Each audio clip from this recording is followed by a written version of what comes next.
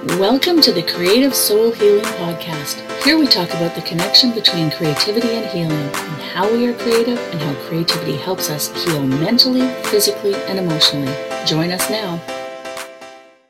Hi everyone, Larissa Russell of Creative You Healing, and welcome to the Creative Soul Healing Podcast. Today I have with me Dr. Marni Hill Foderaro. So Dr. Marni Hill Foderaro is an award-winning author, speaker, and educator who has used her creative outlet of writing to heal from domestic violence, narcissistic abuse, and parental alienation. Her latest prominently endorsed 4-book series, True Deceit, False Love, includes terms, phrases, poetry, and a survivor's workbook to inspire others to use their creative gifts on their healing journey. So welcome, Marni. Well, thank you so much, Larissa. I'm so excited to be here. Well, I'm so excited to have you because just, creativity and healing, that's what I do. And so sharing that message with as many people as possible, I think is so important. So many people will not know who you are. Can you just share some of your story and the path that's brought you here? Sure. Well, it's been an interesting path to becoming an author. I was a high school teacher for 35 years in the Chicago suburbs, with 12 of those years as an adjunct university professor. And so I've always loved learning and creating learning environments, and grew up in the Midwest and always found creativity to be a wonderful outlet for almost anything. And I was kind of living the American dream and going along life. But I know that, some things just didn't seem right, even though I loved my career as a teacher and I loved being a mom to 2 kids. And, I always had my own interests, but, I knew that my marriage was not, it was somewhat toxic. And what I did to survive all those years, I was in this marriage for 27 years. I did crafts all the time, or I was gardening and creating things. And I think, that helped me survive some of the challenges that I had. And so after I retired from my career and turned 60, I decided to move to the Caribbean. So I am coming to you now from the Caribbean, where I've lived for the last 3 years. And my creativity and interest in making things and doing things has changed some. So I've gone from like the crafts and, making things with fabrics and different mediums. I am now writing and finding a lot of joy in that. So, so that's what I've been doing. I love that. And, I think creativity is in everything we do. And when we, put the effort into creating to heal, it just helps us exponentially, right?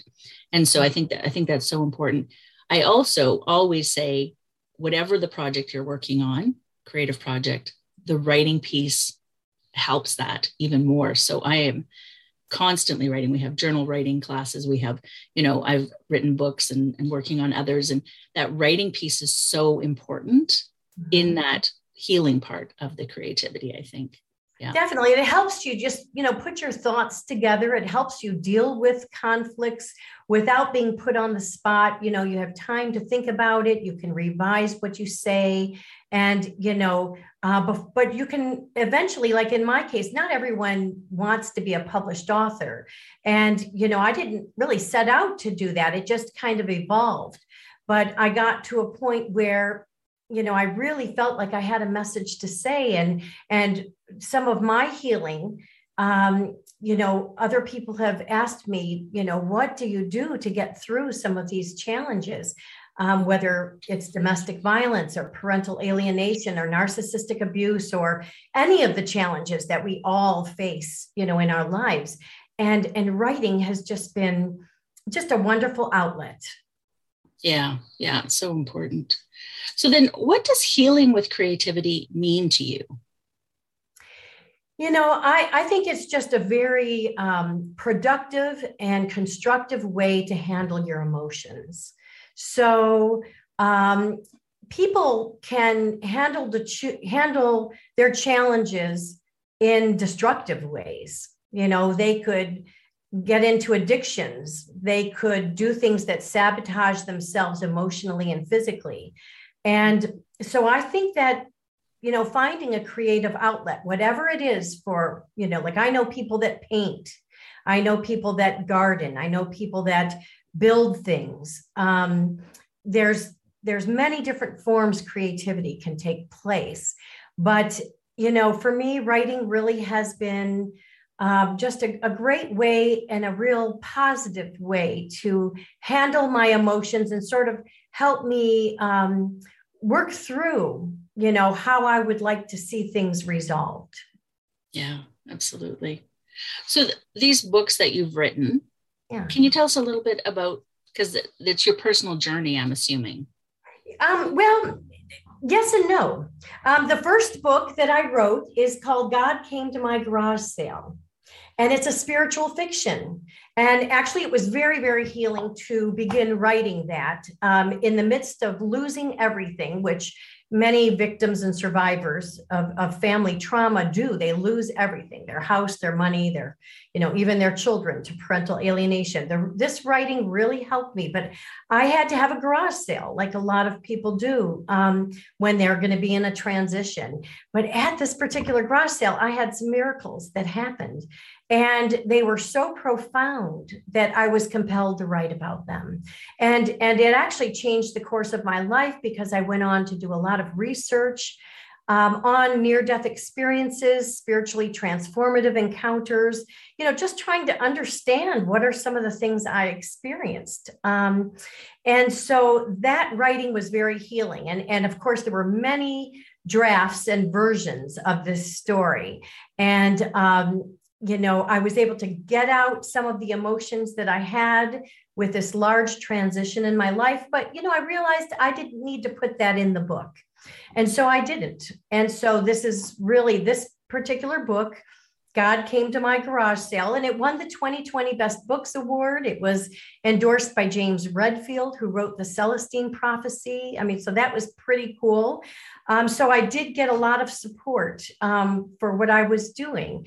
So that was just fantastic. And I thought, well, that was great. But I always had a desire to write and try to understand what I was going through, trying to understand, like, how can bad things happen to good people? And what was my role in it? Like, what was the baggage I was bringing into the relationships to, I wouldn't say cause the situation, because I believe abusers, really take the full responsibility for that. But how I respond or react is very critical. So I came across so many terms in this abuse recovery community that I would write down these terms. And, before I knew it, I had 100 terms to look up and to, connect the dots to my own experience.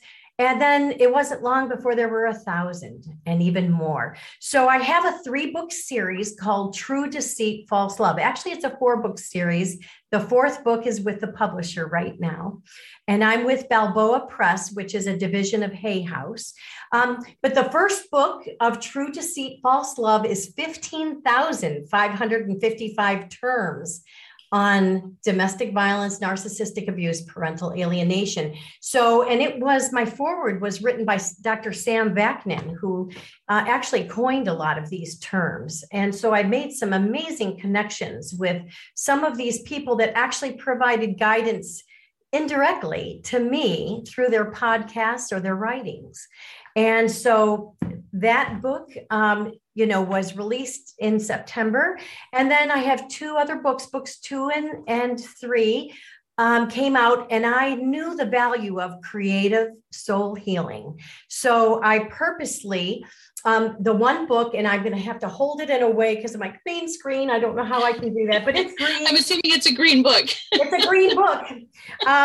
That has 338 acrostic poems. So I found, writing poems with this kind of format was really, really healing, where you write a particular term, one of the terms you can find in that other book, in the first book, but you can, write your own experiences. You can make it just a general kind of poem. You can actually make it informational, so that you can kind of teach other people what are some of these terms and what do they mean. So all of these poems are not necessarily autobiographical. They're done in a gender and role neutral style, so that, a husband could pick it up and get some value out of this and see his story in this, or a child could pick it up, or a grandparent, or a husband or a wife, or even an employee or employer that, is dealing with some kind of challenging, toxic situation in the work environment. So anyway, there are 13 poems for each letter of the alphabet.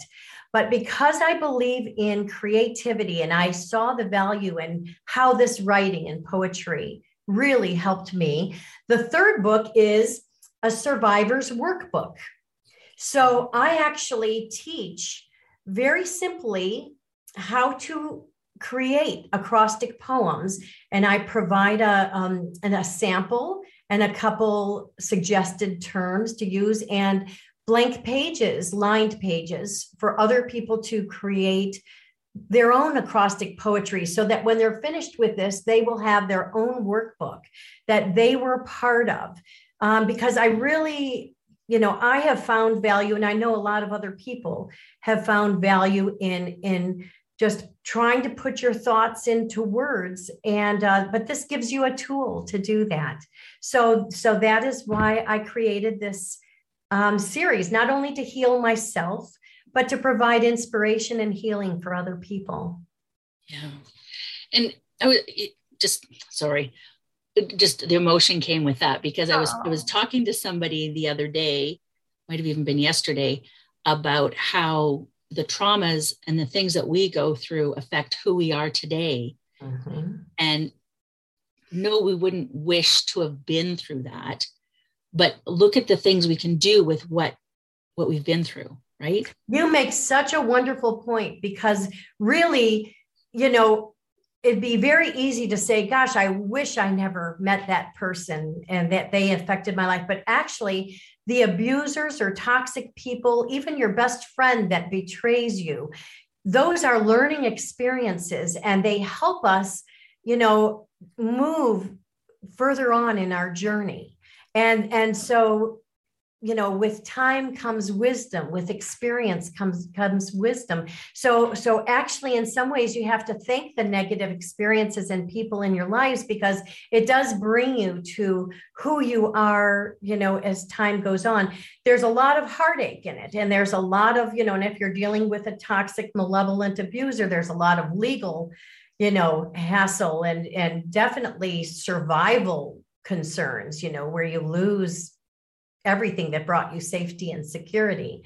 So there are some challenging times, and some definitely with parental alienation. I'm alienated from 2 adult children. The heartache is just, you can't put into words. You really can't really put into words the pain that a father or mother experiences if they've been alienated just by their ex-spouse who wants to get back at them. But in doing so, they're really, really harming the children. So that they are going to have a lifetime of trauma trying to figure it out. And then also when you're in this situation and you work through it, and part of it is to look into your own childhood and your own interactions. What makes you an empath? What makes you an overgiver? What makes you be someone that, can be abused, and you put up with it as long as you do? Those are important questions to ask and to figure out. And so, it's very, very painful to do, but you can break some of the intergenerational trauma bonds. It's very hard because you're conditioned to just still be there for people, no matter what they do to you, even if they, physically abuse you, you're still there to, especially if it's a family member. But, at some point you need to love yourself, and you need to say enough is enough. and do what you need to do for yourself, for your own healing. And so sometimes it involves, when you decide to go no contact or low contact with someone, it's a tough decision. But also staying in the situation is role modeling for your children that it's okay to be treated a certain way. And, this is your life sentence. So I like to still look at myself, even though my adult children aren't in my life. I'm role modeling that, we all are faced with challenges. Their challenges hopefully won't be the same as my challenges were, but no matter what, they'll have challenges. And how we handle them, how we deal with them is a testament to our strength as a person. And I think definitely creativity, is something that, like I said, can take on so many different forms, but it can really aid in the healing and bring you peace and joy. Yeah. And even if it's just for those moments that you can lose yourself in what you're doing, right? You can just have that time for yourself, whether it be for a few moments, a few hours, a few days, whatever that may be. But then, if you can also start to use it we use our art journals often to sort of look at emotions and things like that, and our writing to do that as well. But I think it's so important. And some of the points you were making, just even about family members, as someone who's, I already had a small family, and I have literally one person left in my family. So because of that, and I don't know how many people have said to me over the years, they're your family and you just need to let it go, or you need to forgive, and no, I can forgive, but I don't need to forget, and I don't need to allow it to keep going on. Definitely. And that's I say the exact same thing. And sometimes with the forgiving, you're actually forgiving yourself, but it's still important to have boundaries and there comes a time. I mean, usually it's a breaking point of some kind, or you can just slowly slip away and at some point they'll get a message that, this isn't right. This isn't healthy. Yeah. But it's okay to have a smaller circle. It really is okay. But I'll tell you, a lot of people, if they haven't experienced it, either don't understand or they're not at the point at where we're at yet. Yeah. They might still be there, but they haven't evolved just like we did. We are a different person now than we were 10 years ago, or even 5 years ago. Yes. Yeah, absolutely. And I think anybody comparing their story to someone else, right, is a mistake, because everybody has their own things going on, their own version of things, their own hurts and traumas and things that have built who they are. And so we can never really know anybody completely. So it's not for us to decide for other people, based on our own belief systems. Right. Yeah. And for some people, staying in toxic relationships they're not ready to let that go because they still have more to learn. And actually, sometimes it's easier to stay in the toxic relationship. I mean, I knew there was a defining moment when I needed to leave my abuser after 27 years, but I spent a couple of days really thinking through this because I knew there would be repercussions. I had no idea I would lose everything. I had no idea that the extent of the abuse. I had no idea of how far reaching it was with the flying monkeys or the smear campaigns, or how really they've been working on this for years, as far as, kind of half truths or outlandish lies to people, so that when the breakup actually happens, or the separation, depending on what the situation is, they've already kind of set up a scenario. Even though it's a false scenario, people believe it, or people say they want to be neutral and don't want to get involved. But sometimes their neutrality is really another way of taking sides, so really, I can't tell you how many people say, well, I don't want to get involved in that. I'm neutral. I look at each person equally, but That's not the case. It really isn't. So you have to kind of look out for yourself. And if your circle gets smaller as a result, it does. Actually, I look at it as now it's making room in my heart and soul and life for other like-minded people to be a part of my life. I've met some amazing people in this journey since deciding to leave a toxic situation. And these are such special people in my lives and in my life. And, even though I might have known someone for 50 years, the bond may not be as strong as it is when you are surrounding yourself with people who really get it, who've experienced this themselves. Yeah, absolutely. Absolutely. Yeah. And change is scary because you have the potential to lose things. Not even the potential, you are going to lose things. Oh, yeah. Things change. And that comfort zone that we live in so often, even though it's uncomfortable, it's the known comfort. Mm-hmm. And so when we choose to change that, it's scary as hell. Right. Yeah, absolutely. I want to thank you so much for being here today. Is there anything else you'd like to add that we maybe haven't discussed? Well, I mean, just for your viewers and listeners, if you find yourself in a challenging situation, whether it is severe or mild, whatever it is, value yourself and realize that you are not alone, that there are other people that have experienced these things, and you can seek out resources. I hope that someone might check out my books, the True Deceit, False Love series. And all of that can be found on my website, which is the name of the spiritual fiction. So www.godcametomygaragesale.com. But you can handle it and just realize that, there are people that may not resonate with you as you are evolving or coming to terms. Your light bulb is going on. And that's okay. Give yourself permission and then find something that brings you joy and peace to do. In my case, it's writing, but it can take on many forms. So definitely your soul needs a creative outlet to handle these traumas. Yeah. Thank you again. Yeah, thank you. Sure. And to our listeners, we will see you again next time. And in the meantime, I wish for you amazingly creative days. Thank you for listening. If you found our podcast of interest, we'd love for you to leave a review wherever you listen in.